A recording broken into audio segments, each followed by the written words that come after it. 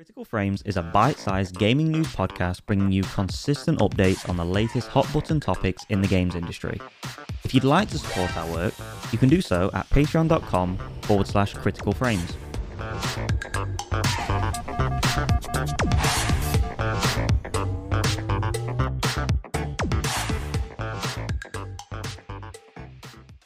Hello and welcome to the premiere episode of Critical Frames, a bite-sized gaming news podcast. I am your host, Joe Smalley, and with me today is my mate, my chum, my buddy, my pal, Brian Arvett. How you doing, Brian? Doing good, doing very good. You having the voice you do is very good for intros. It makes it seem like more official and smart, you educated. Think the British dialect is coming through? Yeah, so I'm glad you're bringing us in. Brilliant. Well, so let me just go through the itinerary for today's episode. Okay. Basically, the first thing we're going to do is we're going to do a what we've been playing section, and then we're going to rattle through all the big news over the weekend. So we've got Cyberpunk 2077, we've got a Nintendo Direct, and we've got the Sony State of Play to cover. And so the first thing, let's kick off with the first thing, what we've been playing. Brian, okay, take us out. Well, I've been playing Starfield like a lot of people have been playing recently, and I'm actually done with the game already, which is probably going to sound silly to most people. I put 61 hours in. I beat all of the main factions, main story. Really enjoyed the game, had a blast with it, but I just kind of feel like it's like I'm done already. Like, and that's not like me trying to be done. That's not me saying there's necessarily a problem with the game. It's just, 60 hours, right? I mean, like, for gamers, 60 hours seems like nothing, but I think if you talk to a normal person, 60 hours in one game, that's quite a bit of time. So I feel like and I'm going to replay that game over the years. So, I got my money's worth. It was a great time, but I know many others out there will be playing it for months or years on end, modding and doing all that. But great game. Not my game of the year, but it definitely proved to be... it was as good as I needed it to be. That's what I'll say. You're playing the same thing, right, Joe? Yeah, playing the same thing. Nowhere near as far along as you. I think I've got about maybe 20 hours in the game. I really love the game. I think it is a brilliant game. I think it's like a solid 8 out of 10. I just find it doesn't really kind of capture lightning in a bottle, kind of like how Skyrim did, and even Oblivion and Fallout New Vegas is obviously not BGS, but Fallout 3 and stuff to a larger extent. But I do thoroughly enjoy it. I just don't find myself like wanting to get back to the loop. Like, it's kind of a game that I put on, and when I'm playing it, I'm loving it. But then when I leave it, I'm not like, oh, I've got to, I'm not thirsting for Starfield. Which is a shame, because Bethesda have always been, even though their parts of their game has never been, I would say, the best. Like, they don't excel in any one area necessarily, but the overall package is always something that is truly innovative when it all comes together. And I just think Starfield has not quite hit that same mark.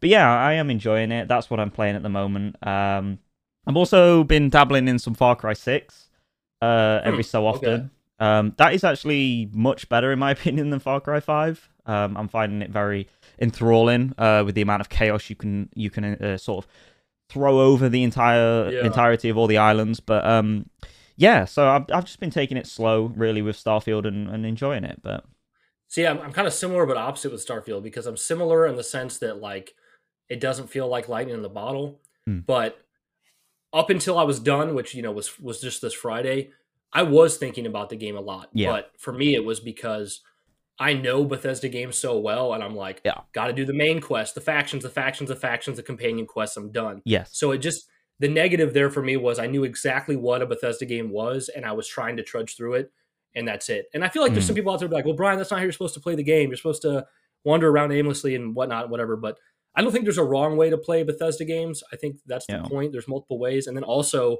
Starfield is lacking in the typical Bethesda exploration. So it's even harder to kind of get into that the same way that you would in their prior titles. But good game. Good game altogether. Yeah, one thing I will say quickly on that is that I definitely agree in the sense that I was playing it very much like No Man's Sky for the first like 2 sessions I was playing.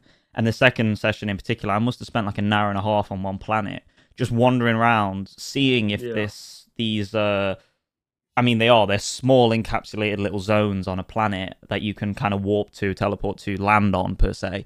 And every time, like when I was running around, I was just trying to survey this planet and just not really having a great time doing it. And then as I've kind of learned, kind of what Bethesda want you to do is stay on the narrative quest lines much more so, and stick to those activities and side quests. And the planet side of everything is a little bit more kind of like just your tertiary things, not even your tertiary, maybe even further down the priority than that, so it just has a different flow than any other Bethesda game I've ever played. And I think that's what's kind of hitching a lot of people I think that go in one direction and see what happens more applies to the Starfield map than it does the world itself. The planets are the new places in the distance that who knows what's there. The planet, but being on the planet is more like kind of mundane. But anyways, let's go over the news, Joe. Enough about Starfield. Enough about Starfield. That's old news.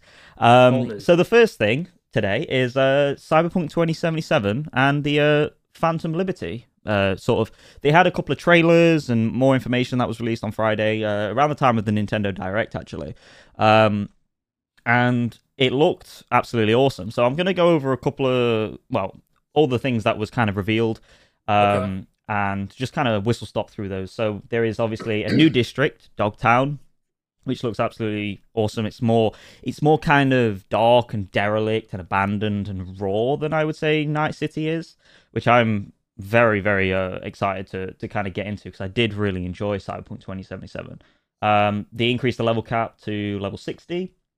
There's obviously new storyline and characters, new story quests, gigs, boss fights, endless dynamic events, vehicle missions, and airdrops. So I assume this is kind of akin to your kind of Radiant, Radiant AI quest from Bethesda, stuff like that. There's a new relic skill tree and abilities, vehicle missile launchers, 100 plus new items, weapons, cyberware, vehicles, and fashion items, as well as Cyberpunk 2077 2.0 updates. So not only are you getting the DLC with this update, but you're also getting the actual like sort of overhaul of the and that sort of part's game. Free. And that part is free, So you have to pay for the expansion, but the 2.0 update is completely free of charge. So you've got a redesigned skill tree and perks. You've got revamped cyberware and new capacity system. You've got vehicle combat and car chasers, which is really interesting. Combat AI improvements, which is duly needed because they're a bit, dumb. New police system, UI and UX improvements, loot items and crafting changes, new radio stations. The way I describe this is it's very much a new game. In a lot of ways, or it's at least the game we should have got at launch in a lot of ways. That's what it feels like. The release of this is on the September 26, 2023. The DLC price point will be $30 on its own. However, if you haven't got the base game, if you want it with the expansion, it is $80. So, with all that being said, Brian, what do you think? Well, on one hand, I'm excited for the 2.0 update, making it much more in line with what we thought that game was going to be, and it's free, and it's like gives me a reason to return to the game on top of the expansion. But I kind of hate the precedent that's being set here, where it's like, I mean, what they released on launch was arguably a game that was so broken it wasn't even it wasn't even arguably working. Like, I did play through it, I kind of got lucky. But it shouldn't have been really released, and then it's been patched numerous times since it came out, and then now we're talking 3 years later almost. Right? It was 2020 it came out. Is that correct? Yeah, 2020. Yeah. So almost 3 years later, we're getting like what seems like the rest of development that they should have done before it released. So I kind of hate the precedent. A lot of times in the gaming industry, something new will happen 1 or 2 times, and you don't want to become a conspiracy theorist and jump the gun, but you also start to see trends starting that freak you out, like paying extra money to get Starfield 5 days, 6 days early. That kind of seems like, I mean, it was such a success. I mean, it's been done before, but I feel like that might be a thing where 5-10 years or maybe even sooner, every single game that comes out is going to have an early access where you pay more money. And I hate that because, I mean, obviously gamers have the right to not be so impatient, but they know their audience, especially if it's an anticipated game. They're just going to, they're just going to milk us for money for a few more days. It just feels like, come on, just release the game all together on that date. Yeah. So that's one example. This is another example where Cyberpunk feels like a game that was able to come out the door, stumble, fall on its face, but get enough sales to be successful, and then they finish the game later. So TLDR is, don't like this, this precedent, but at the same time, I have a feeling if I started a new character with this update and with the DLC, that's going to be an amazing time. And it's funny because like I remember back before Cyberpunk came out, I thought, is this going to be like a Cyberpunk Bethesda type game, like a Cyberpunk style Bethesda game? Yeah. But then I played it and I'm like, this is really undercooked and it's not like Bethesda. But I could actually see with some of the strengths that Cyberpunk had at launch, combined with these updates and the expansion, like this could be something that kind of low-key outclasses like something like Starfield that just came out. I don't think because of the newness that'll necessarily be the truth on a wide scale. Yeah. But I could see a lot of people like months from now going like, Cyberpunk was the game in September, and that'll be interesting. What do you think, Joe? I think that this has the potential of really revitalizing the game, at least on the standards of like kind of streamer numbers and people streaming it.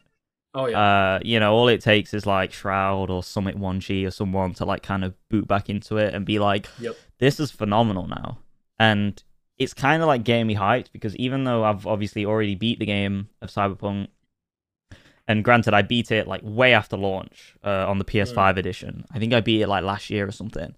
And so it was mostly fixed up by then. It was mostly fixed up. So my overall thoughts on Cyberpunk as and when I played it was like a solid 8 out of 10, kind of just like Starfield, but obviously ranked lower than a 10 for different reasons. And that's where I was, 8 out of 10 when I played it. Yeah, and I just took some of the more issues, less with the bugs, because I did obviously experience little bugs, but I took a lot of issue with kind of like how short the narrative was and stuff. It didn't give a lot of time for the characters to breathe, whether it was you romance, like the people you chose to romance or the factions you were with.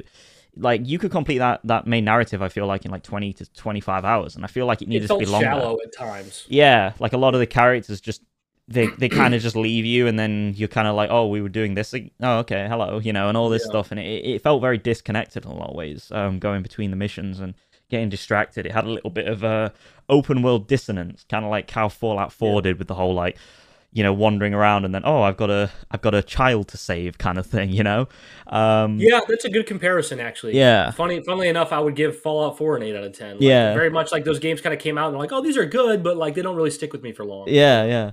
But no, I'm very excited. I mean, the fact that it's $30 just on its own, the expansion, and from what I've heard from people that have play tested a little bit of it and are involved with the project and stuff, obviously you have to take their word with a pinch of salt, but it's what you would expect from a CD Projekt Red expansion, which is pretty exciting to me because as someone who absolutely adores The Witcher 3, like those DLCs, even Hearts of Stone, I'm not even talking about Blood and Wine here, which is, I would say, the best DLC ever made. The Hearts of Stone one is like absolutely incredible. Some of the best writing I've ever seen in a video game to date. So if it's anything like either of those two DLCs, I am very excited. Plus, like I said, you have the 2.0 Cyberpunk, so originally I was just going to go do the expansion and with my already pre-built character on the PlayStation 5, but I'm tempted to like get it on the PC, maybe get a couple of mods maybe or something, and do a whole different build of character, start from the start and go at it, So it almost begs a question. Like this could be like the topic of a whole other episode, but it's like when that 2.0 update comes out, you almost feel like the game could be re-reviewed again and arrive at a totally different score, but like you don't want to replace the scores it got at launch because it deserves those scores. So, but I don't know. I think it's cool they got Idris Elba. It's like, hey, who else can we get since we already got Keanu Reeves? Yeah. So they get Idris Elba, and I think it'll be a fun time. Yeah. One thing that is kind of a weird thing for me is how they decided to set it. I know they wanted to kind of obviously keep V and everything and do like a continuation story per se, but it's as far as I'm aware in terms of the narrative where it is set before the end of Cyberpunk 2077. Okay, I didn't even know that. As far as I'm aware, I could be wrong on that, but everything that I can't see it not being after. I can't see it being after, especially if you take certain campaign sort of decisions at the end, because some of them have you spoilers for this, but Yeah. leaving Night City, and all the way to stuff that I won't say because they are big spoilers, but you can't. It's going to be hard for certain playthroughs to kind of be congruent with everything that's going on, and where it's set in the timeline. But I remember yeah, when I finished Cyberpunk and I got my ending, mm. which included me being in space. That's all I'll say. Okay, yeah, I remember thinking the ending seemed like it should be profound, like it yeah, was almost there, yeah. but something just didn't quite tick for me. I It was cool though. I was the same way. I enjoyed the ending. I enjoyed the story, but I genuinely think it's due to the fact that just wasn't enough. The tenure wasn't there for the story. You need time. In these worlds, you need a large amount of time to truly build everything, especially when you've got so many interwoven characters and factions and everything. And if you the strongest thing when it comes to like writing characters and stuff is time. Like you need that time with characters, and if you don't have it, then you fundamentally struggle from the get-go. I think their ambitions for Cyberpunk was just more than they really knew. Like Yeah, I think it was a podcast with Josh. I talked about how Cyberpunk, when they were making that game, there was this thought in CD Projekt Red that, hey, we made The Witcher so we can do anything. yeah, But yeah, it still requires the work. yeah. It was a little bit. I think the ambition definitely got to them. But yeah, I'm very excited for this DLC, for this revamp. It'll definitely be another playthrough on the cards for me. So I'm very excited. Anything more to say on Cyberpunk? No, I think it'll end up having a legacy. I think there'll probably be a next gen again Yeah, version of this with all the content in the yeah, future, and like this will just be looked yeah. back on as a. I don't know. It sucks on one hand, it sucks to see them benefit when they launched something that they shouldn't have, and then they also. And I remember they came out and blamed the QA team when the game was Yeah, botched. that was really But lame. but it's getting its due diligence to be a good game now, so that's the silver lining. Yeah, I can see Cyberpunk 2077 being the AAA No Man's Sky. Oh yeah, Like, okay, obviously yeah, not for in sure. terms of genre and gameplay, but like in terms of just the track record of it. Everyone's gonna It's go, crazy how perception can be changed because I literally used to look at No Man's Sky and yeah, think piece of shit is yeah, what I used to yeah, think. yeah. I played it at And launch. now, yeah, and now if I see No Man's Sky, I think, wow, that is a good game. Yeah, And it's not because I'm trying to change the narrative. My brain just recognizes it now as not crap. yeah, yeah. So that'll be Cyberpunk. All That'll right, be take Cyberpunk. us forward, Joe. Take us Yeah, forward. so now let's get into the largest portion of this episode, which is covering the Nintendo Direct on Friday, which was the 15th.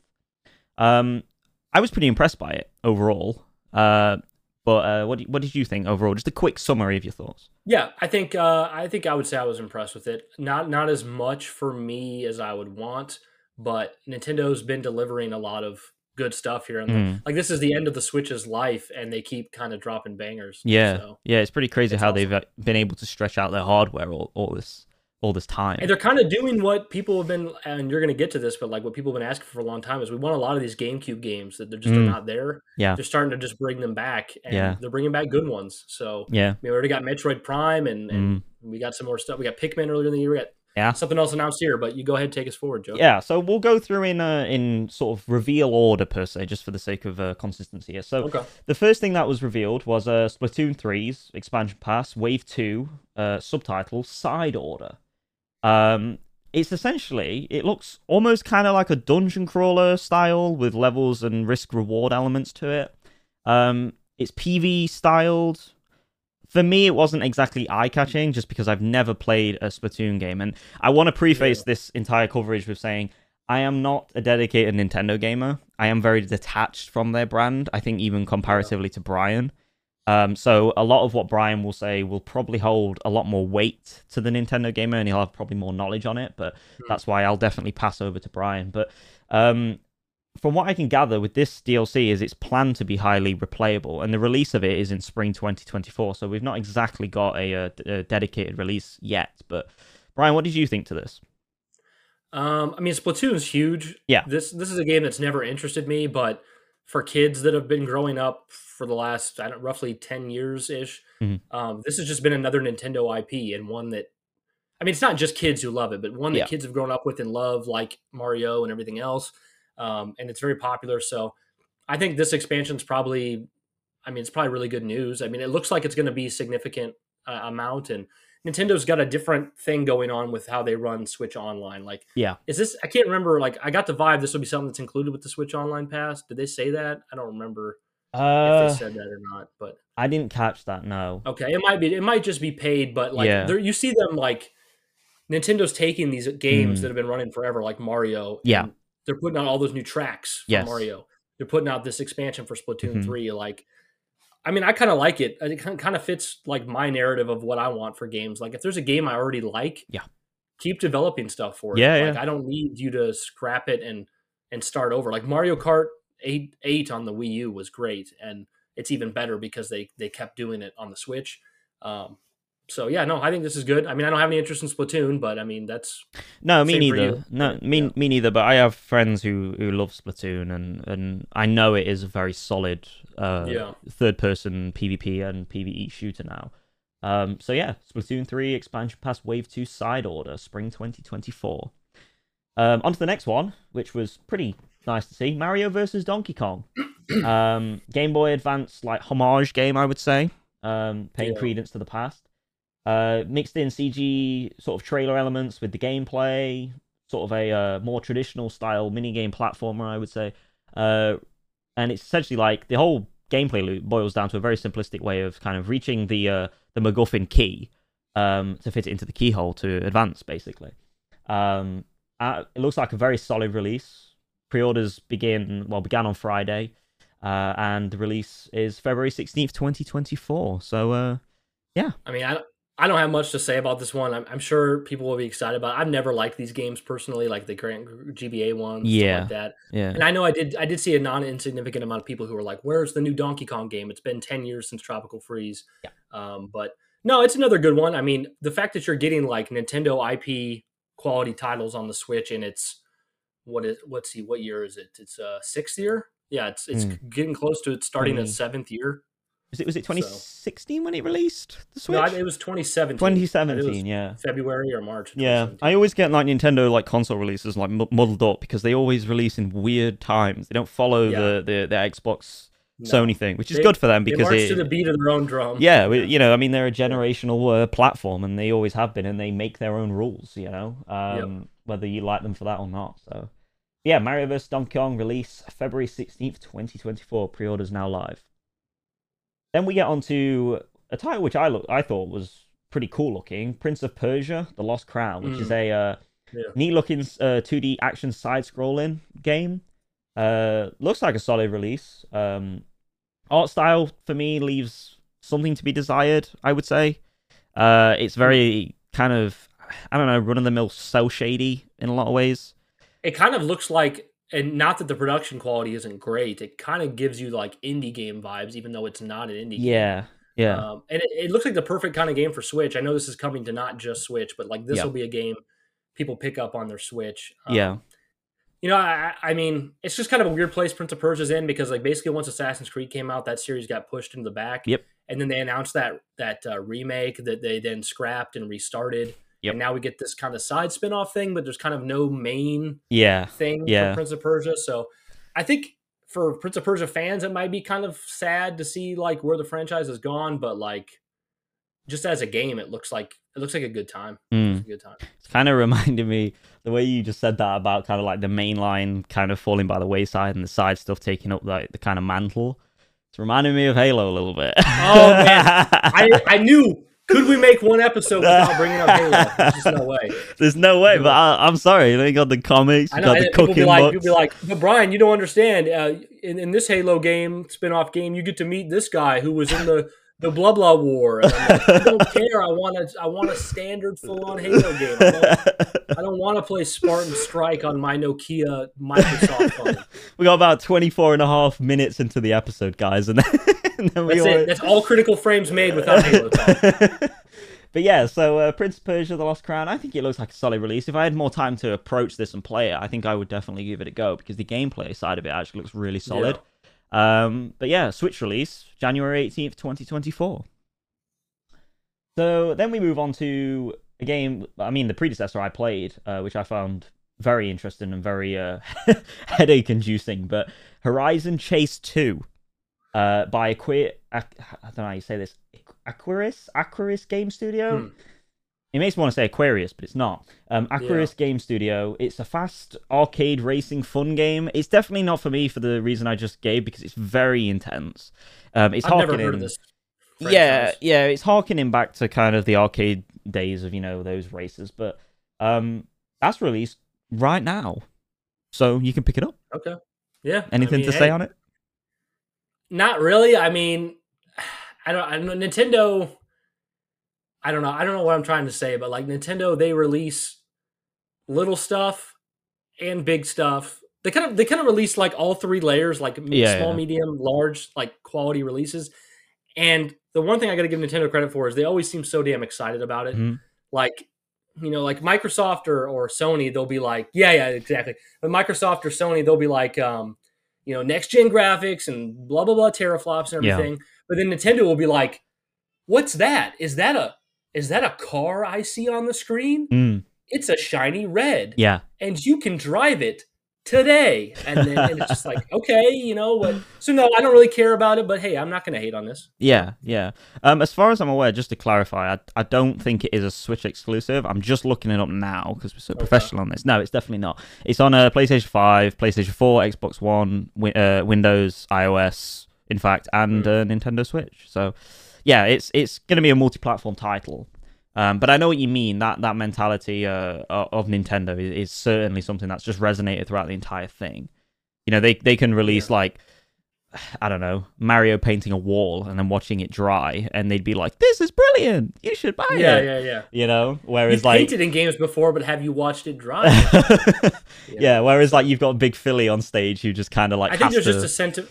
Yeah, I think there's just a sentiment that Nintendo's a big kid out there. Like, with no, like they can't be embarrassed. They just have no like, but they're not children either. No. They're like very like old, mature men, but like they act like, I don't know. They can get away with this more. Like if Foam Stars had been shown off at Nintendo, they probably wouldn't have got much crap. No, aside from the fact that we've already got that as Splatoon. It's called Splatoon. Yeah. Yeah. But yeah, so Horizon Chase 2 available now on the Nintendo Switch. Then we've got Super Crazy Rhythm Castle, which is arguably, I would say, the worst name I've ever heard from a game in ever. I don't know. Liza P just came out. I don't know. This one is literally just like 3 adjectives compounded with super, and you. I'm sorry. Nothing will be worse than Liza P for Liza P. You don't like that name? You can get a P organ in that game. That's literally something you can get. So, I have not seen anything on Liza P.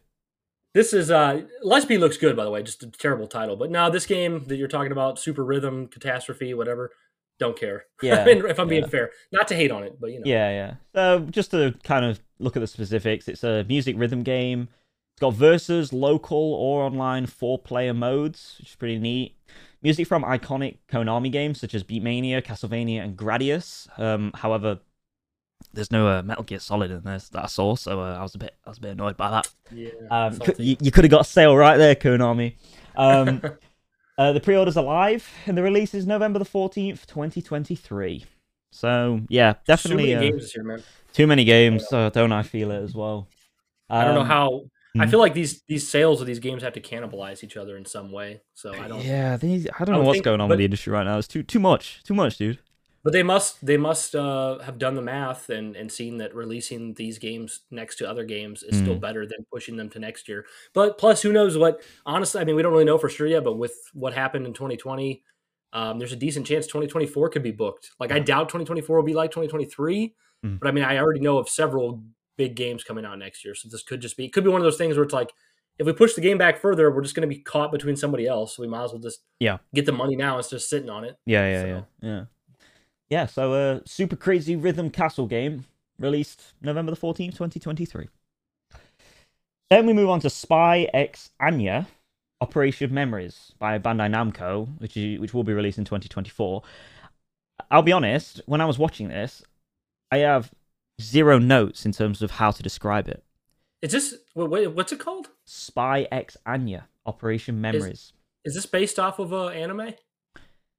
I mean, I wouldn't know because I don't watch anime. What's the main character? What's the character look like? how do I describe her? Like very small, very stubby little child. Yeah, with pink hair. I think so. Yeah. Okay, dude, this is crazy. I wonder. So last night, my wife had me start watching Spy Family with her, which is an anime. Yeah. And Let's see if I can get it here. there's a little girl. I can't quite. I think that's her though. I can't quite see through your phone, but I think that's actually. Yeah. That's literally the anime we started watching last night. Yeah, that's the little girl who she's a telepath. So okay. I'm gonna tell my wife about this game now. Maybe I'm excited about Spy X Anya. Her name's Anya Forger. Okay. Yeah, Anya Forger. Yeah, I know nothing about it. I was trying to decipher what it was. It was very cutscene heavy from what I remember watching of the trailer. What was the gameplay like? I don't remember. It's funny. I watched the showcase before we started watching Spy Family, so it wouldn't have connected with me. So. From what I recall, it was essentially just like her walking around talking to people. It reminded me a lot of Persona in terms of like the classroom style of talking. Didn't seem like it was turn based. But yeah, it didn't stick with me at all. Like I said, I literally have no notes in terms of how to describe it. It just kind of was like, what is going on? But yeah, anyone that's interested in the Spy X franchise. I won't buy it unless I'm buying it for my wife, but I'm excited that it exists because I like the anime, so that's cool. There we go. Brian's in. Yeah, I'm in. Spy X Anya. Okay, so that's obviously released in 2024. Then we get on to a pretty big release. Super Mario RPG. Yeah. I played this briefly on the Super Nintendo Mini, but that was before Final Fantasy got me into turn-based. So I'm actually really excited to pick this up with all the shiny new, remake graphics and stuff and play this and probably have a great time with this. I think for me, I see this as bigger than Mario Wonder. I don't know if it actually is, but to me, this feels like a new game. So yeah, I'm picking this up day one, Super Mario RPG. Day one. Yeah, they showed up. They showed off some like what Joe? No, I'm impressed. You're like day one for Super Mario RPG. No, I don't mean it in a demeaning way. I'm just surprised. Yeah, I mean, I kind of just like buy quality Switch games. I just buy and throw them on my shelf. So I'm gonna not play it the day it comes out, but I am looking forward to playing this one. I think it'll be really good. They've also updated some of the mechanics. They were showing off some kind of like triple move where you use like characters together to do special moves. So and it was by Square Enix, right? Yeah. Well, it was by Square before Enix. Or Square, yeah.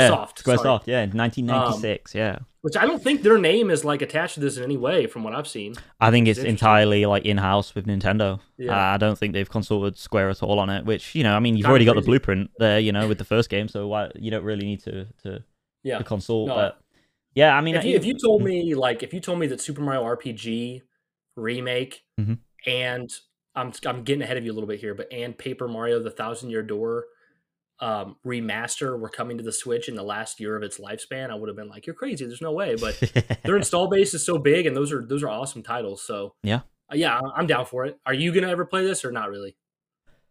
In an ideal world, I would, because I know it's a legendary game. Yeah, but you might not get around to it. But that's the only thing stopping me from playing these games that I'm not immediately excited for. It's not that I don't think they're good. It's not that I don't like Nintendo games. It's just that I literally have to be so specific with how I spend my time nowadays with gaming. Like you're going to choose Cyberpunk expansion over Mario RPG. Yeah, and to a lot of people, that's like, what? Because the Super Mario RPG is like in the halls of gaming. Man. But on what I think to it, I mean, it's a massive release. It looks like an incredible remake, but I really have no attachment to it. So what's crazy is that it's just a remake of a game that's been out for 30 years, and it's probably going to sell over 10 million copies, if not more. Yeah. Well, what did you say one time that I thought really hit home? Like, nostalgia is the second, like, runner-up to the second biggest way of selling games or something. It's like... Oh, yeah. I think maybe I said second to hype or something. Second to hype. Yeah. Yeah, nostalgia is only second to hype in selling games. Yeah, that was something I said, and then Joe was like, "Wow, that was really freaking good." And I forgot about it. So let's bring that back. Okay, let's pat me on the back. Put that on a T-shirt. Okay. Yeah. So available to pre-order now. Released November 17th, 2023. Then we get on to a kind of other sort of JRPG style, chibi-looking cartoon game. Another Code Recollection. Seems to be a puzzle platformer. The game itself actually contains 2 titles.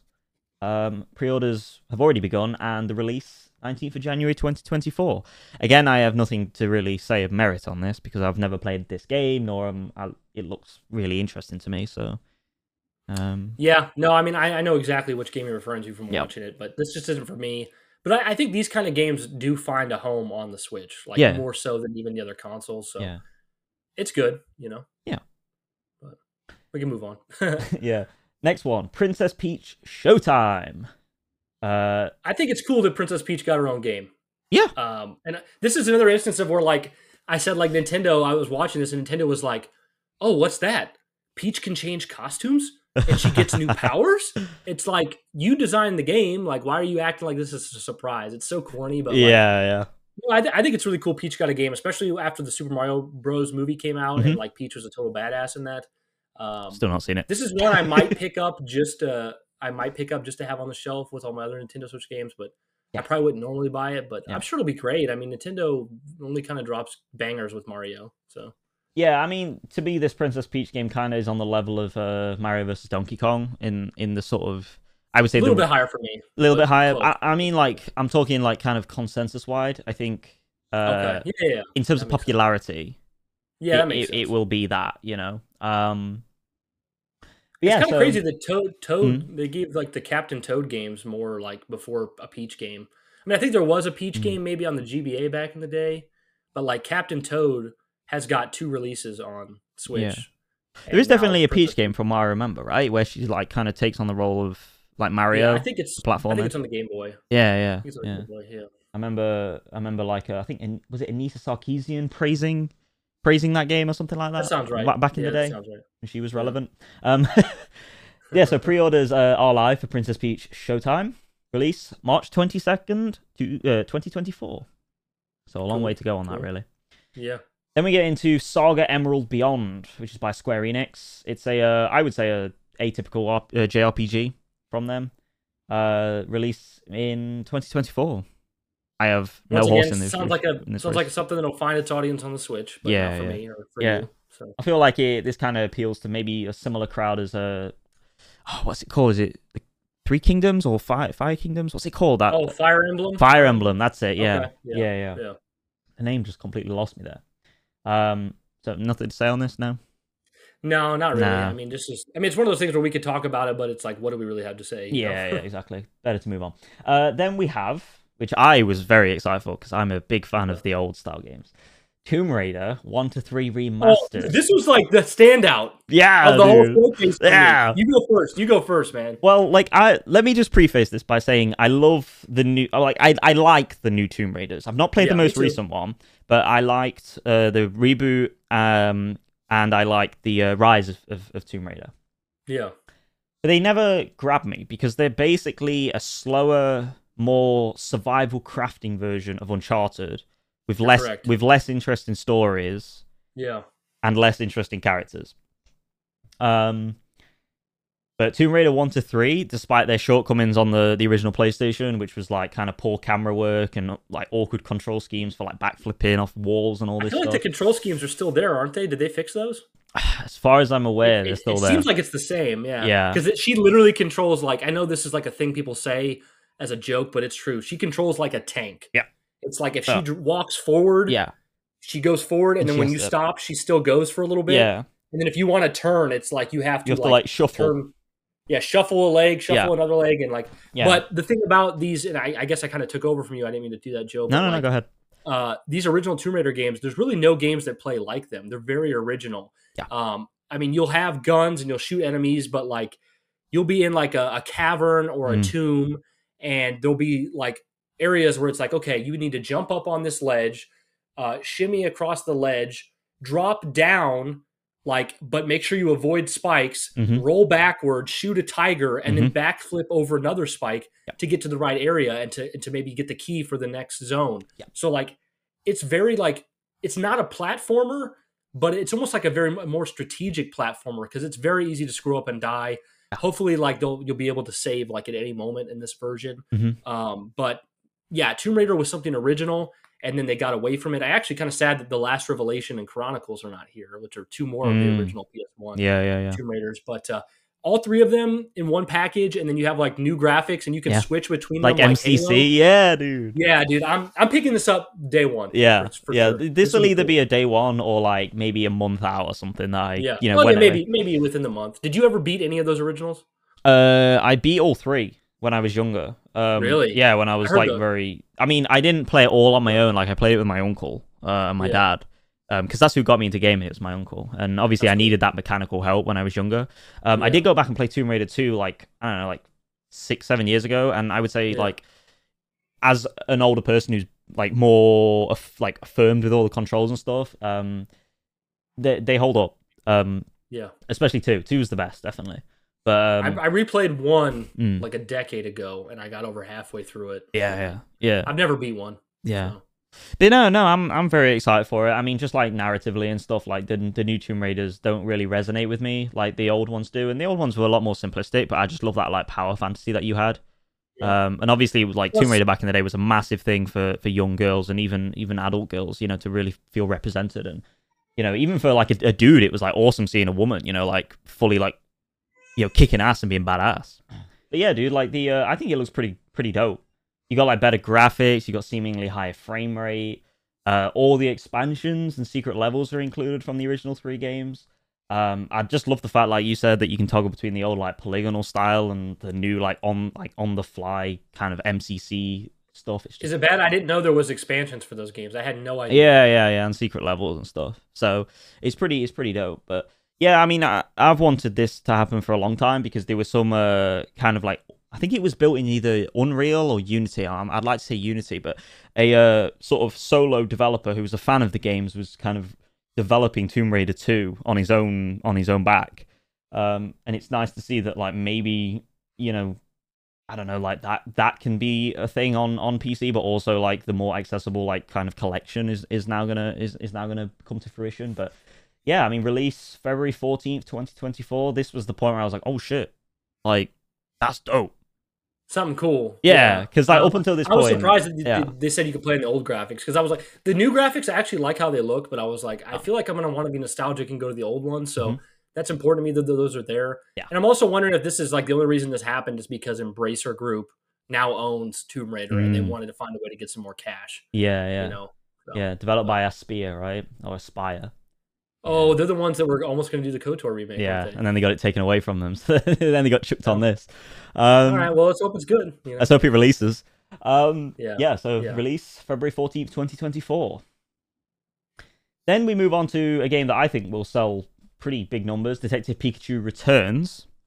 Dude, this game puts me off, man. When I see Pikachu talking, I'm like, that just ain't right. Like, it doesn't. The voice doesn't even seem like it comes out of Pikachu. No. But it'll probably sell well. You're right. But yeah. I have no interest. I don't like the whole Detective Pikachu thing. I never saw the movie either. Yeah, I saw the movie. The movie was cool, but I know what you're saying. Even when I watched the movie, it's like you've got what's his name? Ryan. What's his name? Dude? Ryan Reynolds. Ryan Reynolds. Yeah, I was gonna say Gosling, but it's not Gosling. Ryan Reynolds. Yeah. How do I Deadpool? Yeah, he. See, hearing his voice come out of a little fluffy yellow thing is just very strange to me. But yeah, I don't like it. Yeah, I don't know. It's weird. It's borderline Deadpool, creepy. We don't need him everywhere else. Yeah. Yeah, so it features a character, the main character being Tim, and Pikachu on the case, searching for Tim's missing father. The gameplay kind of boils down to kind of, I would say, hiring or recruiting Pokemon and gaining new abilities to progress further in the story. Seems like a very solid title. Pre-orders are now live, and the release is October the 6th, 2023. But aside from that, I don't have any more to say because I probably won't play this. Yeah, no, it'll be a big one, but not for you and me, for sure.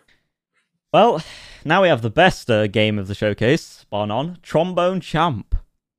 Ah, that's, there's a trickster from over at the Sacred Icon. Yeah, he's the trombone champ. Yeah. I feel like I would not want that nickname from anybody. There's my trombone champ. Give it a good blow. This looks like it was would be barely acceptable for a 2006 Wii game. I do not know why Nintendo is still pushing the shovelware out. To me, this is garbage. No thanks. Yeah. So and also, if you watch the gameplay, when you play the trombone, it does not sound like a trombone. It sounds like a A limp fart. It does not sound good. Yeah, I mean, it's that the trailer kind of reminded me. It's not as bad, but you know, like the Wii Music thing that like they all played on stage and it was all corny and cringy and they all playing out of sync and everything. It kind of reminded me of that a little bit, but obviously nowhere near as bad. This shouldn't exist. It must sell to some people because they keep making them. So.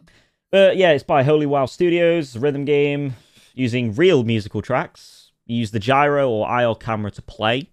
50 songs in total from classical to electronica, and it has local multiplayer, in which it released on Friday. Then we have Battle Crush. Great. What would we have done without Trombone Champ? I'd have slipped into a deep dark depression. You know what it reminds me of? Do you remember? Did you watch? Yeah, you watched The Office. Remember when Andy was known as the Boner Champ? Yeah. the Tromboner Champ.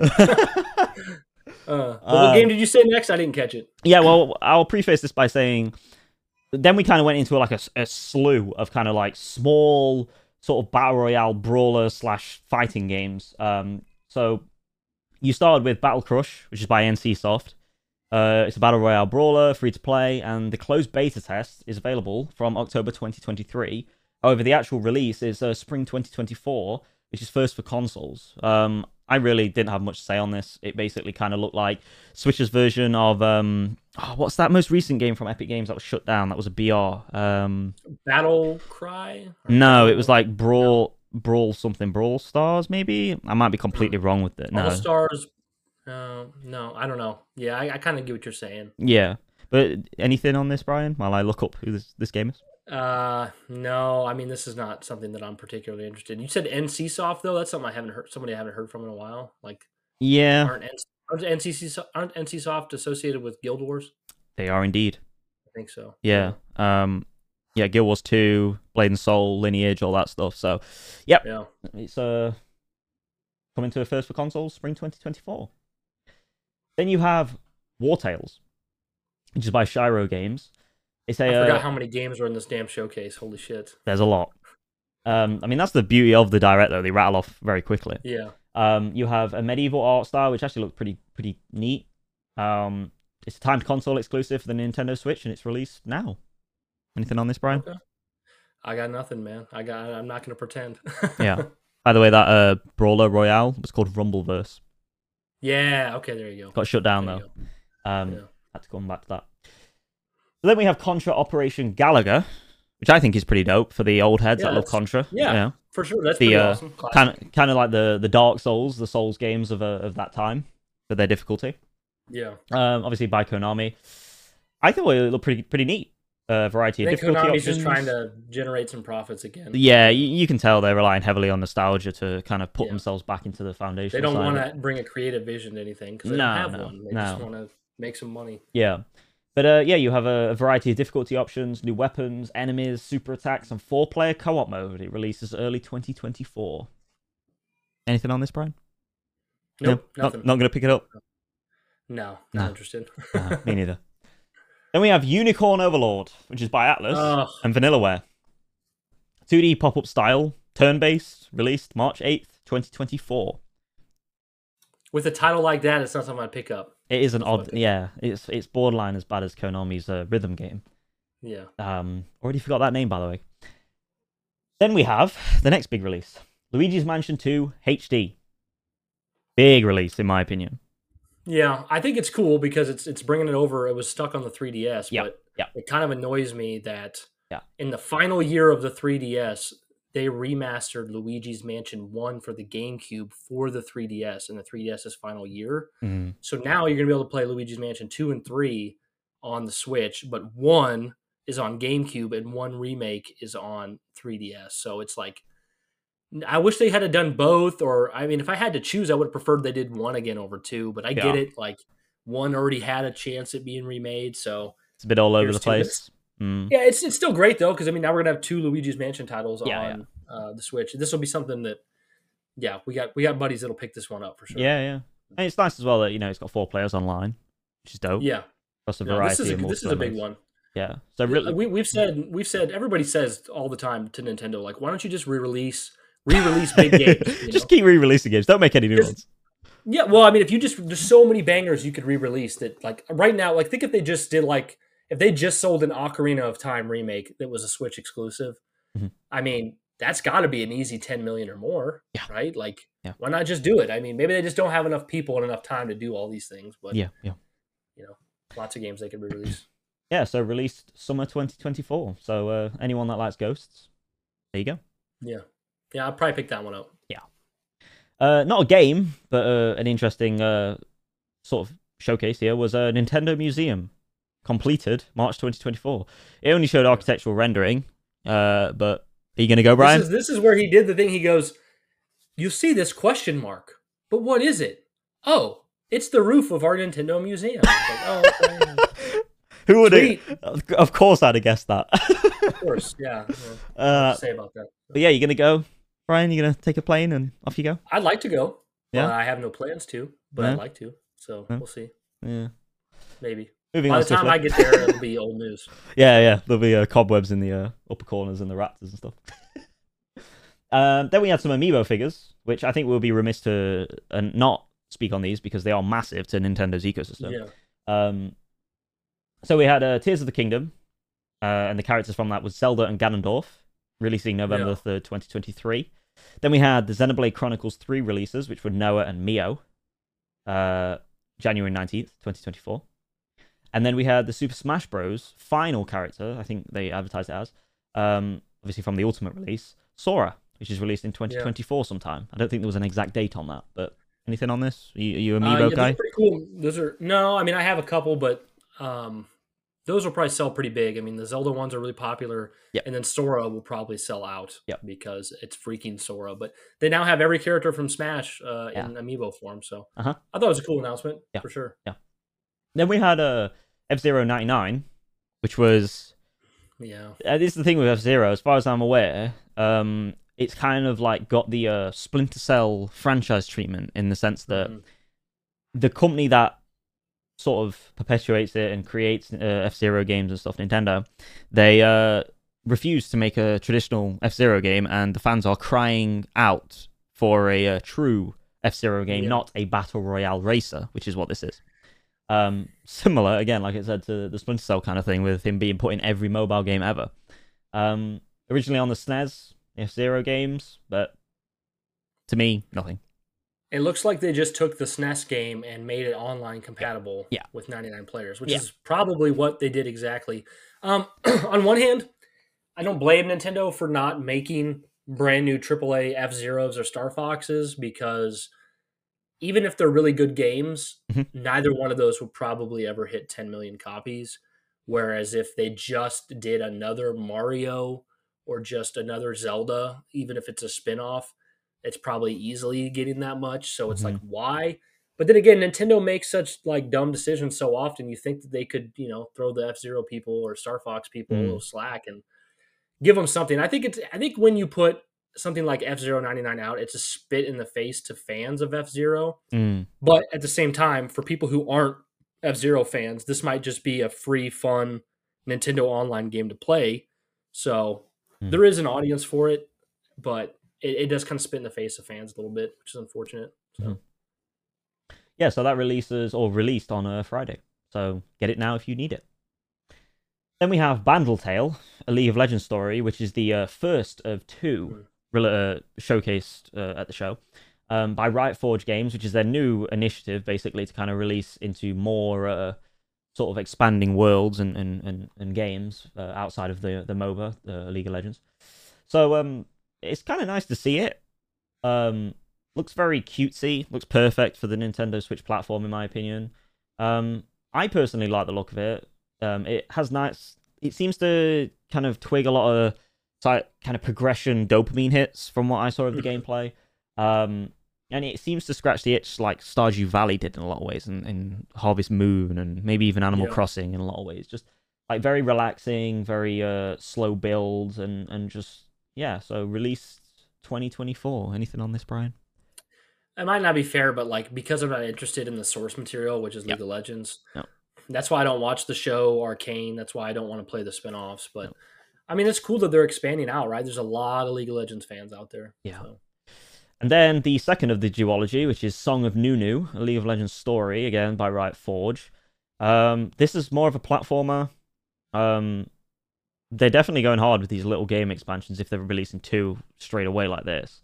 Obviously, which is interesting because the pre-orders are live for this. This was shown after, obviously, the previous one, and the release is before it, which is weird. Why didn't they just show this one before if the release was... I don't know, that's my like kind of OCD brain coming out, but it's like, why would you show off the 2024 version, the released game than the 2023? But yeah, this comes out November the 1st, 2023, so not too long. Again, no feelings on that? No, not much to really add to that, no. No, me neither. That's cool, but not for us. Then you have WarioWare, Move It. Hey, WarioWare games are big. Yeah, I mean, people like it. So that's another good addition for the Switch. Yeah, but... Switch movement game, all about matching the motions to what's on screen. 4-player party mode, classic Nintendo A-tier party game, I would say. Pre-orders are live, and the release is November the 3rd, 2023. Anything else? Okay, yeah, I mean, that's another good addition. Yeah. Then you have yeah, definitely. Then you have the Eiyuden Chronicle 100 Heroes game by 505 Games. Sprite-based RPG, party-based story. As allies join, your home base evolves, so there's some like progression, sort of dopamine hits there again. Seems narratively rich, rather. It's kind of neat. Releases April 23rd, 2024. I don't know where I was when all these games were announced because I did not realize how many games were at this freaking showcase. Until there was a lot. It went fast. Yeah, I think it's just the ones like these that I'm not interested in. It's just hard for me to retain. I know you've taken notes on these things. Yeah. But I just watched it and didn't take notes, so I my eyes kind of gloss over. Yeah, definitely. 100%. I mean, the show went that fast that I had to pause the live stream to take the notes. Okay. And some of them, like that Anya game, I have no idea what was going on with that. So that shows you how fast it's going. Yeah, that says something. Yeah. Then you have Eastward Octopia, which is by Chucklefish, which is from the developers of Stardew Valley. Which, I mean, I love Stardew Valley. It's better than Animal Crossing. Paid DLC for Eastward from the creator of Stardew Valley, as I've just mentioned. Farming mechanics, casual simulator, as I like to call it. Standalone DLC. Holiday 2023 release. It looks pretty cool. It kind of looks like a spiritual successor / sort of branching off point from Stardew. I mean, the fact that it's made by the Stardew Valley people, I mean, that's a good sign. 100%. So, yeah, definitely. Yeah. And that's not all from Chucklefish. Then there was Wargroove 2. Which was a little bit more of a combat-focused game over the Stardew Valley and Eastward, from what it seems. But again, obviously from creator Stardew Valley, new factions, turn-based, PvP local and online, create your own cutscenes and campaigns, so there's some community-based content there, pretty neat. And then you have it's a Nintendo Switch exclusive. Pre-orders are now live and release is October the 5th, 2023. Another one that's not up my alley. Mm-hmm. Yeah. Me neither. Definitely going to miss that one, but Eastward seems interesting. Then you have a release that is already been popular on PC, excuse me. Dave the Diver, which I've heard testimonies from friends that absolutely adore this game. Talking about Dave the Diver, saying it's like the standout game this year that no one's talking about. Yeah, from Nexon. I would call it a cult hit on Steam, PC, whatever. It's now on the Switch, so. Yeah. Apparently, it's got a bunch of different, like, it's not just one gameplay style, it's a bunch of different things in the game. So it's just not what you'd expect. I've only heard good things, and I'm sure it's going to get a big boost to sales being on the Switch. Like, it's so much easier to play a game like that on the Switch for me. Oh, 100%. Yeah, I mean, it's got like a casual style about it, but it's got some interesting in-depth mechanics from what I've seen. Like, it's got like kind of your management side of it when you're at the bar. You've got your kind of like skillful side when you're diving for things and trying to survive and get everything back to the bar. Excuse me. And then you've also got kind of like your narrative side where it's like text scroll and stuff, and you're talking to everyone and getting to know everyone and recruiting people and finding patrons to your bar and stuff like that. And it looks awesome. Like I said, I've got a buddy who thinks it's absolutely fucking awesome. So it launches first for consoles on the Nintendo Switch. Pre-orders are now live. There's also a free demo that's live on the Nintendo Switch. And the release is October 26, 2023, so not long. A lot coming out this year for Nintendo. Just a bit. Yeah. Moving on, then we've got Mario Kart 8 Deluxe, Booster Course Pass, Wave 6. God, they do make their DLCs very complicated. Like, that's a lot, you know? This isn't something we knew this was coming. We just hadn't seen it. But, yeah, there's a bunch of those. yeah. So you have like returning fan favorite maps such as Daisy Circuit, Diddy Kong, Funky Kong, Pauline, and Peachette. So you got different characters, different maps, etc., come in. Releases holiday 2023. Sweet. I think once they're all done, maybe I'll just buy them all at once. Yeah, because I would like to have them. So. Yeah. Then you have the final part of the show, which was kind of a I don't know, a little nugget.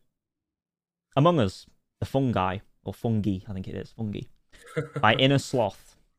New map that is entirely free, so releases October 2023. Among Us fans, I think, eating good. Yeah, it's pretty cool that a game like that can just enough people on Twitch playing it can make it be a phenomenon. I mean, that game's been huge for years now. Yeah, so. yeah, just like Fall Guys. It's a fun game. Yeah.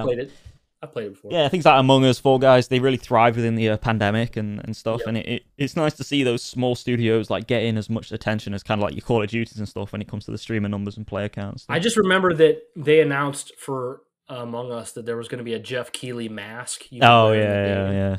And that was the Game Awards, wasn't it? I think. Yeah, and I'm like, if someone's wearing the Jeff Keighley mask, I'm going to assume they're the killer. Sure. Those cold dead eyes. Yeah, we love you, Jeff. Don't worry. Yeah. But yeah, so that brings the show to a close. We've got a bunch of games, a bunch of DLCs, some good remakes. Well, it's worth noting that they had shown like Mario Wonder on its own beforehand. Yeah. So because that got its own 15, 20 minutes. Yeah. But yeah, it's a really good year for a console that's supposed to be in its last years. Like I remember when the Wii and the Wii U, they went out limp as heck with nothing. Yeah, especially the Wii U.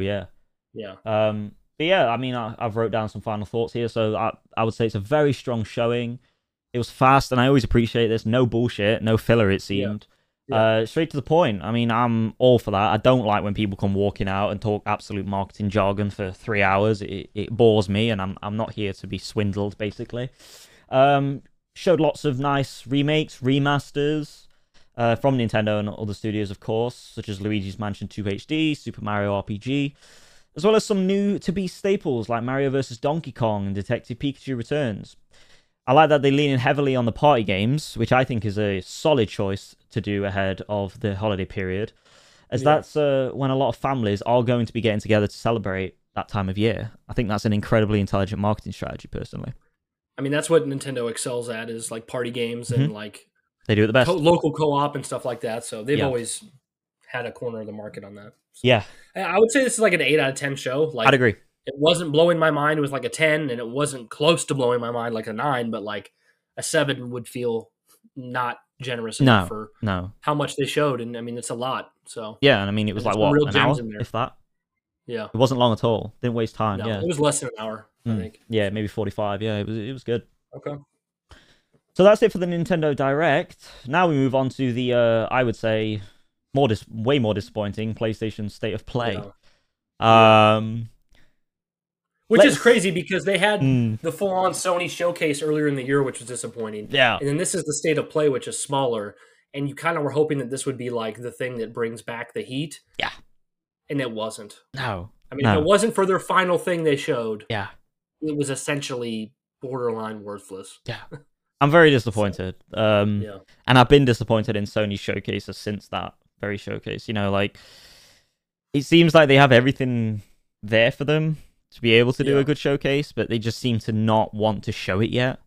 I think they're coasting. I think that's what they're doing. I think they're coasting. They're coasting on their success. There's no reason for them to try harder. Yeah. You know? Yeah, and if you look at it, they got like major games. They got Final Fantasy 16 this year, Spider-Man this year, and next year we know for sure they have Helldivers 2 and 7 Rebirth. Yeah. So even with them seemingly like not doing much, they're still putting out enough to just ride the success. Yeah, definitely. And as a PlayStation fan, not for fanboy reasons and fighting the fanboy war and all that stuff, but just like in terms of what is coming out on the horizon, it does somewhat make me nervous in terms of like what have they in store for me on my PlayStation 5. You know, because I don't want them to like kind of take their foot off the throttle and coast into the onto the ramp, you know, like off the highway or whatever, because That's usually where, like, the hubris is where they fall, right? Like, Yep. they came out with the $600 PS3, then the Yep. 360 swooped Yeah. in. Yeah. Then Microsoft got the hubris and did the Yep. Kinect and the Xbox Oh, One, and Sony yep. swooped in. So, like, Yeah. Yeah. Yeah. Microsoft looks like they're on an upwards trajectory. So, like, Sony, you better hold the line. 100%. 100%. But let's get into the specifics. We'll come back to the overall thoughts afterwards. But the first showcase, the first game showed rather, was Baby Steps by Devolver Digital.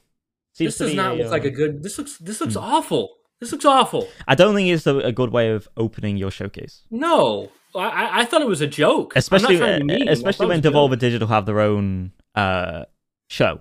You know? Yeah. At the Summer Games. I know afterwards the lady came out and she's like, "This is the kind of games we want at Sony, unique." And I'm like, it's just a dude who can't walk. I just didn't. Like, I like those games because it's from the guys who made Getting Over It with Bennett Foddy, which was like a massive, which was a massive success both in the streaming world, like kind of like the was it Only Up recently, that game where you like fall all the way down to like the ground level if you miss one jump, that everyone was like getting mad about when they fell, quite rightly so, banging their keyboards. But yeah, I mean, it's cool that it's from like an Australian developer as far as I'm aware. I think it's Australian. It was funny, you know, despite it not looking impressive, it was funny. I had it in my head when I was watching it that like the title of it was called Manchild or something to do with Manchild. I don't know why, but like I think it was just the fact that he does very much give off that impression, the character. It's a freaking man-child on screen. Yeah. But yeah, it seems all right. It's just definitely not the way I would open. I wonder how the devs of that game feel that they got to be the opener for a showcase that ended with Final Fantasy VII Rebirth. Like they were one bookend of the thing that Final Fantasy was on the other end of. That's something to be proud of. Oh yeah, 100%. Yeah, summer release 2024 on PS5 and PC. Then, if you thought it couldn't get any more disappointing, Roblox coming to PS4 and PS5 full crossplay rather, and released October 10th, 2023. Go on, Brian. This game blows my mind because literally, I don't know, 12, 15 years ago, my little brother was playing Roblox on the laptop in our house, and we had really bad satellite internet. And every time he played Roblox, it throttled the whole internet and made it so I couldn't do anything. I would always hate Roblox. And every time I saw Roblox, I was like, why did you choose the stupidest looking game ever to play? Like, why can't you play something good? And then all these years pass by, and Roblox is one of the most successful multi-billion-dollar games in the world. And it's actually a huge win that it's coming. Yeah, 100%. You know, I said it and I prefaced it with the idea that, you know, if the show couldn't get any more disappointing, but I will say Roblox as a video game, taking my completely subjective side out of it, is phenomenal. You know, the fact that what it's done is unreal. It's, you know, it's on the level of Fortnite, and the only reason it's hated is because of its ubiquity, in my opinion, just like Fortnite. I think it's interesting. You know, this is several times now I've seen them announce a game coming to PlayStation, and it's coming just to PS4 because they know it's backwards compatible to PS5. But like, I've seen several games now be developed for the PS4 only, which I think that's kind of interesting. Like, I'm not a developer, so I don't really know why, but like, I guess I just would have thought 3 years in it would have been a PS5 game. But it might be engine limitations. I don't exactly know what engine Roblox is on. I don't know if it has its own proprietary engine, but that might be the case. I think it's like a cardboard box with like a mouse and a wheel. Someone's there turning the crank. Yeah. Released October 10th, 2023.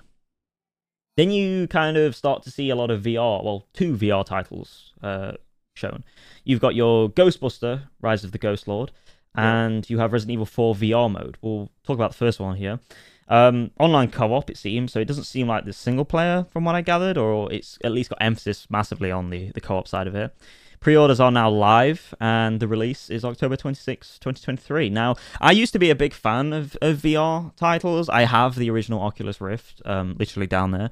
But, and this is a completely subjective thing, I just don't have the space for it and the functionality, and all the cabling from the original Oculus is just tiring and stuff.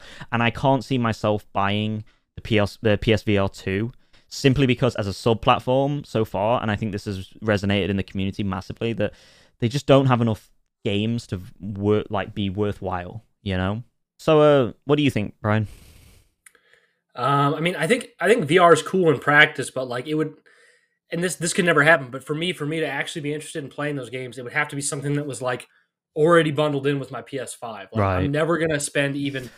I'm probably not even gonna spend $100. You know, like, and I know we had like I've talked to people who love VR and it's cool and all, but I just for that amount of money and most of the time the game I'm interested in playing is a game I've already played without VR. Yeah.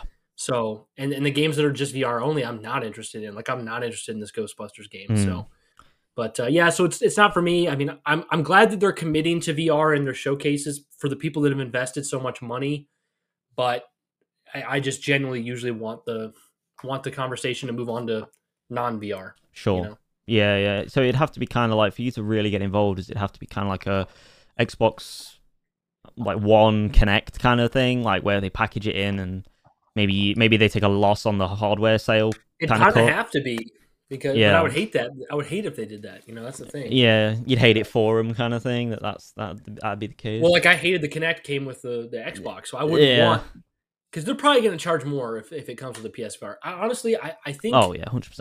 I think the PSVR 2 might be the last VR we see from Sony because I don't think they're seeing a turnover enough to make it worth.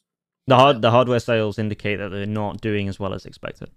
Yeah, which is I think is to be expected. I can't. Yeah. You know, there's not much of a market there, especially when the price is so high. No, and the PC is the strongest market for the VR stuff, and even then, it's not a mainstay. Like Yeah. So that's that. Anyway, moving on. There is also a Resident Evil 4 VR mode. Releasing winter 2023. Which looks really cool, but I probably will never play it because I'm not going to buy a VR. Yeah, same. But very, very awesome for the VR aficionados out there. Then you have the Resident Evil 4 Separate Ways DLC, which comes with the Mercenary mode's free update. I'll pick that up. Yeah, you'll pick that up? Dude, I still need to play 4. Like, I still need to play the remake. 4 remake was awesome. Yeah, so. I've heard nothing but positive things about it. But that releases September 21st, 2023. You play as Ada Wong. As in the title, you are going your separate ways to Leon. Yeah. I mean, it was included in the original Resident Evil 4, so yeah, this is just that separate, you know. Yep. Then you have, which I think looks pretty cool, Blue Far Cry, also known as Avatar: Frontiers of Pandora. Looks absolutely visually stunning. Looks pretty cool with the amount of detail and stuff, like with the exploding of the mechs and stuff like that. Looks absolutely incredible. Releases December 7th, 2023. So I know Josh from Sacred Icon is excited for this game, but what about you, Brian? I mean, with all due respect, I'm just not a fan of Avatar, so I won't pick it up by the simple fact that I'm not a fan. But I do think they're quality movies. And I do think this looks like a quality game. It also looks like a game that's perfect for fans. Yep. So this if you're a fan of Avatar, like I could definitely see getting excited for this game. I'm just kind of constantly perplexed by Avatar because it's like this came out in 2009 and blew everyone's mind away, and then there was like a quick knockoff game, Avatar game back then for the 360, but then like Avatar just wasn't around for like over 10 years, and then we get the sequel finally. And like the sequel's just as impressive, but like it looks like a sequel to the first. Like it doesn't look like it's better, but it doesn't look way different. And then you finally get a game that seems to like it just feels like this is the game we should have got in 2009. This Frontier game. So it feels so late. Like it's just weird that we're getting this big budget Avatar game in 2023, but hey, they got December to themselves pretty much. So I think it'll do well. I think this will sell well. Yeah, definitely. And one thing I will praise them on is that, like, just like you said, it's kind of the game that Avatar fans will want. Game developers tend to get licenses from movies and Hollywood and stuff, and then do rather random things with the license. A prime example of that I remember in recent times is the John Wick game. I don't know if you remember that, which was like a sort of turn-based strategy game that once you ended your turn, it would like speed up and show you how awesome John Wick kills everyone.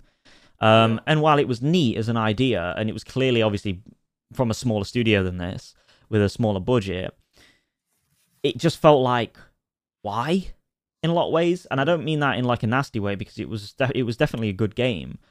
But it was also just like, this is not what people picture when they want to play a John Wick game. And you want to actually be doing the action. You want to be doing the roles. You want to be doing the gun fu. And I think all praise to Avatar: Frontiers of Pandora's developer.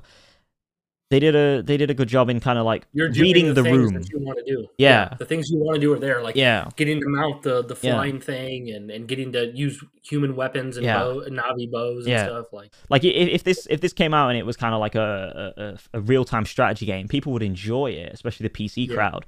But I don't think it would have resonated as hard. yeah, And yeah, so it's yeah. cool. It looks good. Something to be excited about for sure. Yeah. Then we got a very quick trailer from Ghost Runner 2, which is a sequel to a very, very fast, kinetic, one life kind of, I would say in some ways, like temporary roguelike kind of quick reset, Yeah. restart I on know death. nothing about this, Joe. Like, I don't even know what the Yeah. first one looks like, so I can't add anything to Yeah, this. so just a quick like brief of what Ghost Runner was. Ghost Runner was essentially, I mean, it's not long ago that the first one released, but essentially it's this like really fast, like I said, kinetic action game where like you would constantly just have to keep running really quickly, kill everyone, platforming while multitasking loads of projectiles that were firing at you. And then while that was happening, if you got hit, you would like kind of restart to a very quickly to a recent checkpoint and do that all over again. It was all about speed, momentum, keeping up, keeping going no matter what. And it was just about learning the patterns and learning the movements and everything. It was a really cool game. But yeah, Ghost Runner 2, the sequel to the original Ghost Runner demo, is now available, and the release is October 26th, 2023. Cool. Yeah, cool. Then we get on to the PlayStation 5 Deep Earth Collection for console covers and the DualSense controllers, or controller. You have a selection of 3 colors across the board. You have Volcanic Red, Cobalt Blue, and Sterling Silver. Pre-orders are now live, pre-orders are live from October 4th, 2023. However, there is a discrepancy and difference in the releases for each color.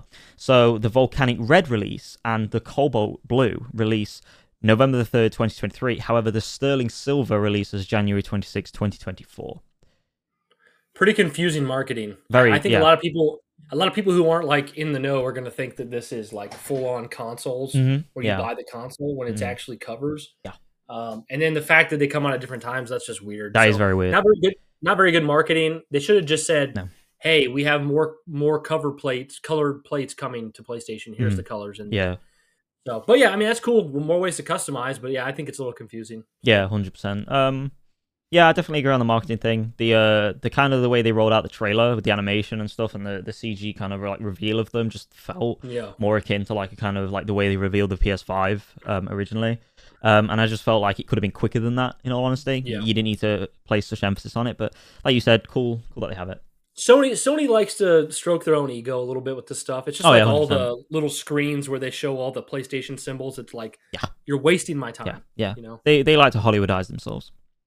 A little bit of Marvel MCU kind of thing going on there with the intros.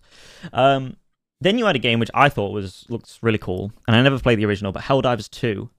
That did look really cool. Like I'm not into online only type shooter games at all, but that looked really cool. That looked like the closest thing we've seen to like a new ODST game. You know? Yeah, I can see that. So like a third person ODST kind of Starship Troopers vibe with like killing bugs. Yeah. You know?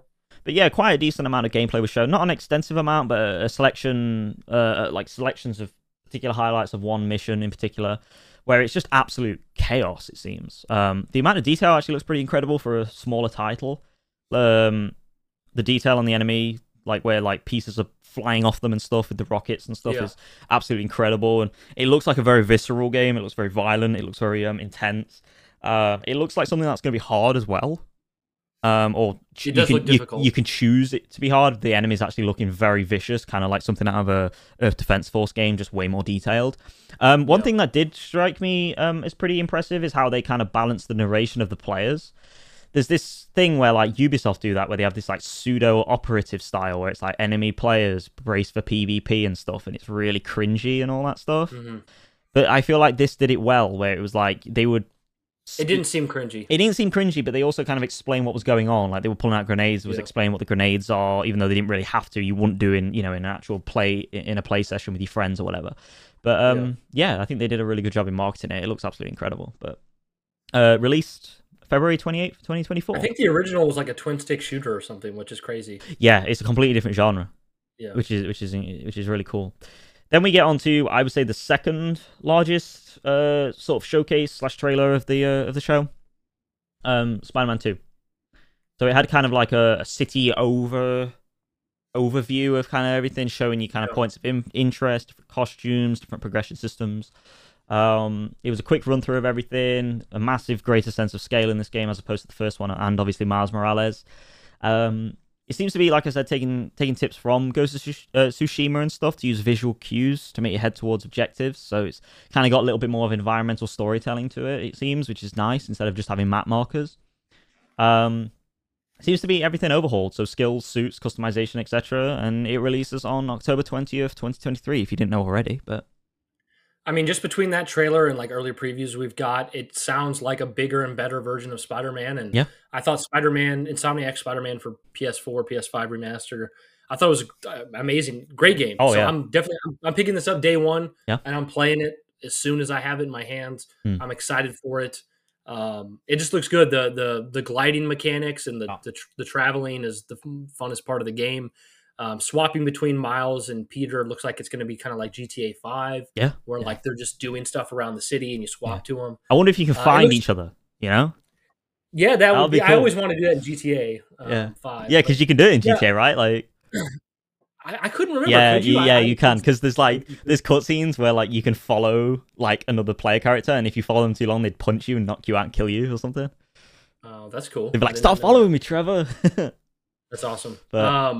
But no, I mean, at this point, like, I don't need to see anymore. I just want to play the game. Like, so this just all looked good, but that doesn't surprise me either. So I'm just ready to play it. Yeah, it's typical Insomniac. Good. You can't ask for anything more, and I'm definitely excited to play it. I don't know if I'll play it day one. I'd love to, but again, time. But very excited for Spider-Man 2. Then you have Tales of Arise Beyond the Dawn DLC. Tales of Arise is a massive, obviously, JRPG franchise. It looks pretty cool. I've never played a Tales of Arise game, but it looks absolutely badass with the way the combat is and stuff. And anything on that, Brian? I know you're into not for me, JRPGs but yeah, a little, but that's a good franchise and something people will be excited about. So not for me. I don't have much to say on it, but that was cool. Yeah, so that releases November 9th, 2023. So again, not that long. Then you have a game called Honkai Star Rail, which I would describe as an atypical turn-based RPG / JRPG. That game's getting a lot of traction. I hear a lot of people talking about Honkai Star Rail. Yeah. So. Yeah. Anything on this? Not much for me. It's not my type of game, but I've heard a lot about it. I think it'll probably be something that does pretty well. So Yeah. So I think this game is actually already out, as far as I'm aware, Honkai Star Rail. And I think that sounds right. Yeah, because as far as I'm aware, it came out April time or something like that. Okay. That might be why I've heard people talk about it so much, because it's already out. Yeah, and the release. So I assume this is like coming to PlayStation 5 or something like that. I don't 100% know. But yeah, so not for us, but I'm sure some people out there will love this. Then you have the highlight of the show, of course, Foamstar's open beta party. I knew it. You know what? I had nothing good to say about Foamstars, and I still don't. But for some reason, the guys at Kind of Funny played it and were singing its praises about how fun it actually is, and how much of a delight it was, and how surprising it was. So take that with a grain of salt. But I've heard a lot of positive things about Foamstars. To me, it just seems like a Square Enix ripoff of Splatoon, and not something I'm interested in at all. But no. I mean, I will. It actually doesn't matter how good people say the game is. I will never play this game. Just the premise does not interest me at all. Yeah. So. Yeah. To me, it's nothing. To me, it's nothing more than a Splatoon ripoff. It's trying to be that, and credit to the developers that are doing it and creating it. But to me, from an executive position, you get like no bonus points, for it. It's whatever. But yeah, so open beta party later this month. Then you have, and I'll let you take the floor for this one. Final Fantasy VII Rebirth, or as I keep forgetting the name of it, Final Fantasy VII Remake 2, because I always forget. Because I think I always go, oh yeah, it's Final Fantasy VII: A Realm Reborn, and I'm like, no, that's Final Fantasy 14, right? But yeah, cutscenes mixed with gameplay, cool ass trailer. Take it away, Brian. We were hoping we were going to get Final Fantasy VII Rebirth at the State of Play, but I don't think anybody was like very certain we were going to get a release date. So it was really exciting to get like 3 minutes of straight fire footage and then an actual release date that's pretty close when you think about it, February 29th. So still, obviously next year, we knew it was coming next year though, but that's very early in the year. It was hype. It had everything I wanted to see in it. This is like the most excited I will be for now. It's far enough away right now that my hype's not out of control right now, but it will. I already the day after the showcase, I went into work and I requested 4 days off of work Nice. to exclusively play Rebirth. When I played 7 Remake in 2020, it shot to the very, very top 5 of Wow. my favorite games of all time. I love 7 Remake so much. I love the original 7. And I mean, this will be 4 years now. My wife's taking off the same days to play this Really? as well. Yeah, because we both played Remake during COVID and it was just this phenomenal experience. And we were like, we can't wait for Rebirth, which we didn't know was called Rebirth at the time. It's been 4 years now. So super excited for Been this. that I long? mean, yeah, it'll be 4 years once this comes Wow. out. Remake. Wow, that's a Yeah. wow. So this will probably be the most excited I've been for a game since, man, I don't even know because like I'll be more Halo excited for this than 3? I'm trying to think. There's probably something after it. No, I mean like I was probably more excited for Halo 5? no. Well, yeah. Honestly, you know what, dude? 2015. This will probably be the most excited I've been for a game since 2015. So Wow. 2015. In 2015, I was super hyped for Batman: Arkham Knight, Mm. Halo 5 Guardians, and Fallout 4. All 3 games let me down. Yep, there we go. I came back. I came back around on. I actually came back around on Batman and Halo.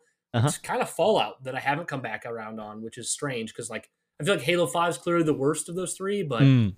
I really came around to like loving it for what it was.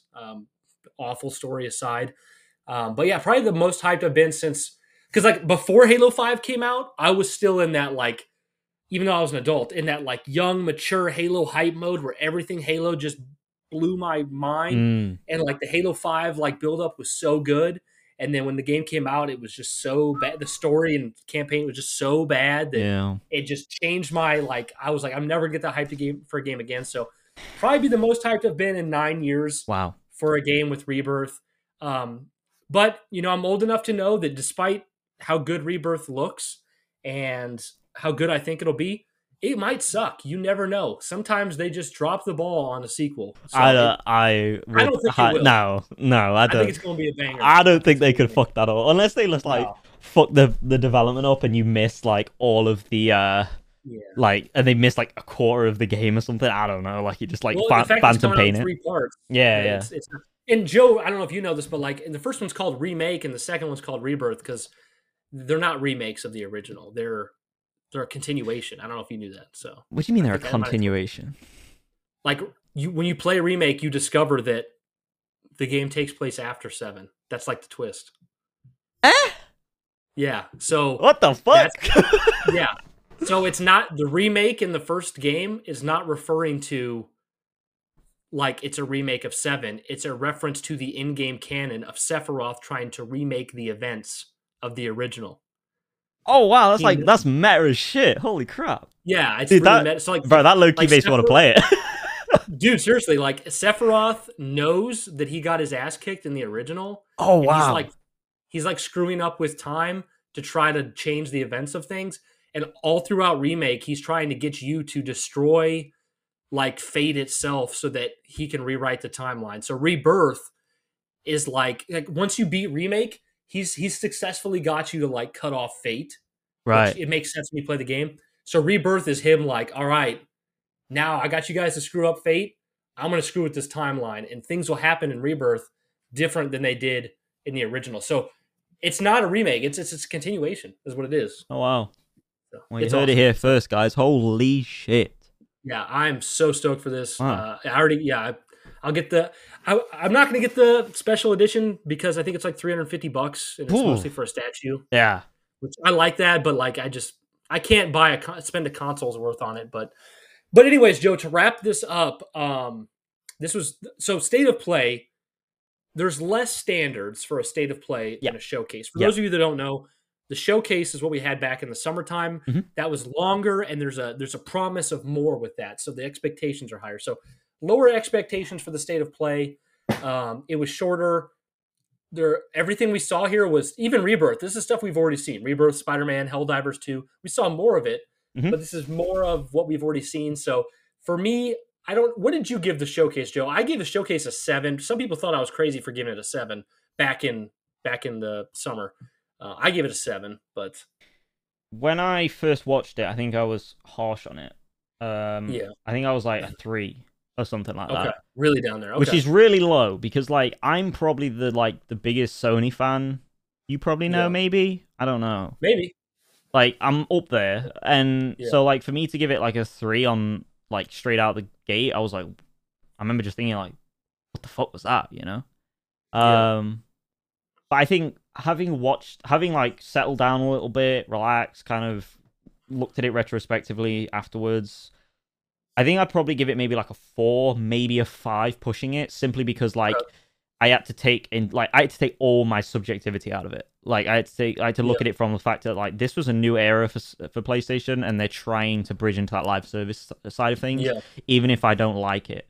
So I think the state of play was worse. Even mm, when I say that there's different standards because one's a showcase, one's a state of play, I think this was worse. I think if you didn't have 7 Rebirth at the end, this would have looked like just trash, yeah, you know? And I'm not yeah, saying that everything in there is trash, but like as a show at all, as any kind of yeah, show, yeah. Rebirth is really what made anyone walk away like super excited. I mean, Spider-Man's almost out. Like we didn't even need to see more of that. So No, I would give this a 5 or a 6 for the state of play, mm, probably. So I not very good. yeah, Not I'd as good probably as the give it a Nintendo 4 one. or 5.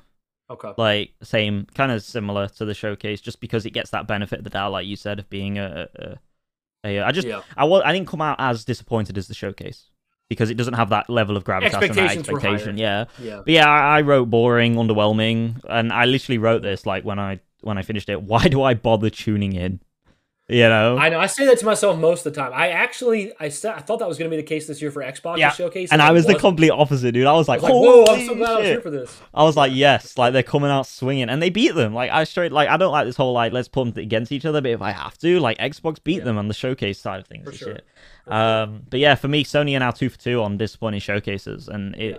it's like I said earlier, like it's scaring me because even if they go the live service route and that gets popular with like Marathon and everything, and like obviously the faction stuff that comes out once Bungie give it the okay, um, like that isn't the Sony I want to see. Like I'll be honest, I know it's essential for them, but if they go full on live service and they don't have any of the narrative stuff from their AAA scene, like no more Last of Us, which I don't think this will happen, but no more Last of Us Part 3 because that needs finishing up in my opinion as a story.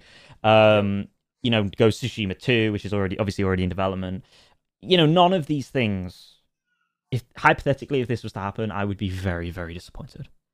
Yeah. On one hand, I want to say they need to turn it around in 2024, but the sad truth is that they're just riding the success so well that I don't think anyone other than people that are like passionate about this industry Yeah. is really seeing an issue here. I think I could go to any of the guys I just work with, Mhm. and they would just think Sony's great because Sony's, it's a cool system, and the games that come out for it are cool, and Mm. then that's that. And it's still been the case this year. Final Fantasy 16 and Spider-Man, and we still got Rebirth and Helldivers 2 coming next year. So I think as far as the insiders kind of go, we're going to be disappointed if they don't turn it around soon. I would hope next year early on they have something that just Mm. goes to show what their other studios are Yeah. working on. Yeah. Where's Ghost of Tsushima 2? Where's what Naughty Dog's working Yeah. on? Where's what they got somebody Santa Monica, like are Yeah. they Yeah. doing a spin-off or anything like that? So Mm. I don't Yeah. know.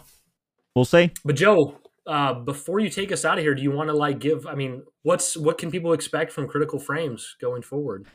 Well, essentially, when we thought about Critical Frames, we wanted to do something that was bite-sized, that was fast, that was effective, and not something that trundles on for too long. Yeah. And I Actually, think, supposed to be a lot shorter than this. Come to think, yeah. of it, so But I mean, this is a pretty big episode. It's coming out swinging. a lot of stuff. Yeah, it was a pretty big Friday. But yeah, essentially, the future of Critical Frames will be, I don't know, maybe 1 to 4 episodes a week of very strong news stories, and we'll carefully handpick the largest ones in the week for you. Probably less than an hour for the episodes. Less than an hour each time, definitely. And yeah, that's what you can expect. So if you like something that's bite-sized, that will get you to your work in, for something that's, just 45 minutes and doesn't go on too long, like I said, then Critical Frames is where you need to be. Cool. Yeah, so this was an awesome first episode to start us off. My understanding is that you have like our stuff, like shouting out where to find us and all that. You have that done some other place, right? Yeah, but I'll take us Okay. out with kind of a little bit more. Okay. So, is there anything else you want to say? I say for those of you that don't know, I'm Brian. If you've ever listened to Sacred Icon, which it's not like it's big enough that anybody's just gonna know what that is, but like if you like Halo or you've known of me doing podcasting, I've been doing Sacred Icon podcast for years. That's how I met Joe, and then Joe has been doing like video editing and stuff for Sacred Icon and helping me out with a lot of stuff. But we decided we wanted to get together to do something that was a little different, like Joe said, like bite-sized gaming news, and then have it up on YouTube and on podcasts, like right from the get-go. Just with all the experience we already have going into something new, rather than having to learn it along the way. So over to you, Joe, and you can take us out. Yeah, so before we get out of here, we obviously hope you enjoyed the, as it were, pilot episodes of Critical Frames. Yeah. We will be back very soon with more news from the gaming industry. If you do want to connect with us outside of the podcast episodes, please do feel free to head over to the Twitter, or X, as they call it nowadays, and follow us at Critical Frames. For all the video eye candy stuff, if you're listening on podcast services, then make sure you obviously head over to our YouTube channel by the same name, Critical Frames. And if you want to go the extra mile because you're extra awesome, travel to patreon.com/Critical Frames as well. Thank you all for watching. Stay safe, and remember, it's not important you tune in, it's critical. Bye-bye. There it is. See you guys. Peace. Critical Frames, a bite-sized video game news podcast, is recorded transnationally between the United Kingdom and the United States of America. The show is written, directed, produced, and edited by myself, Joseph Smalley, as well as being conceived in partnership with the show's co-host, Brian Arvett. All of Critical Frames' music is by Charlie Bethencourt.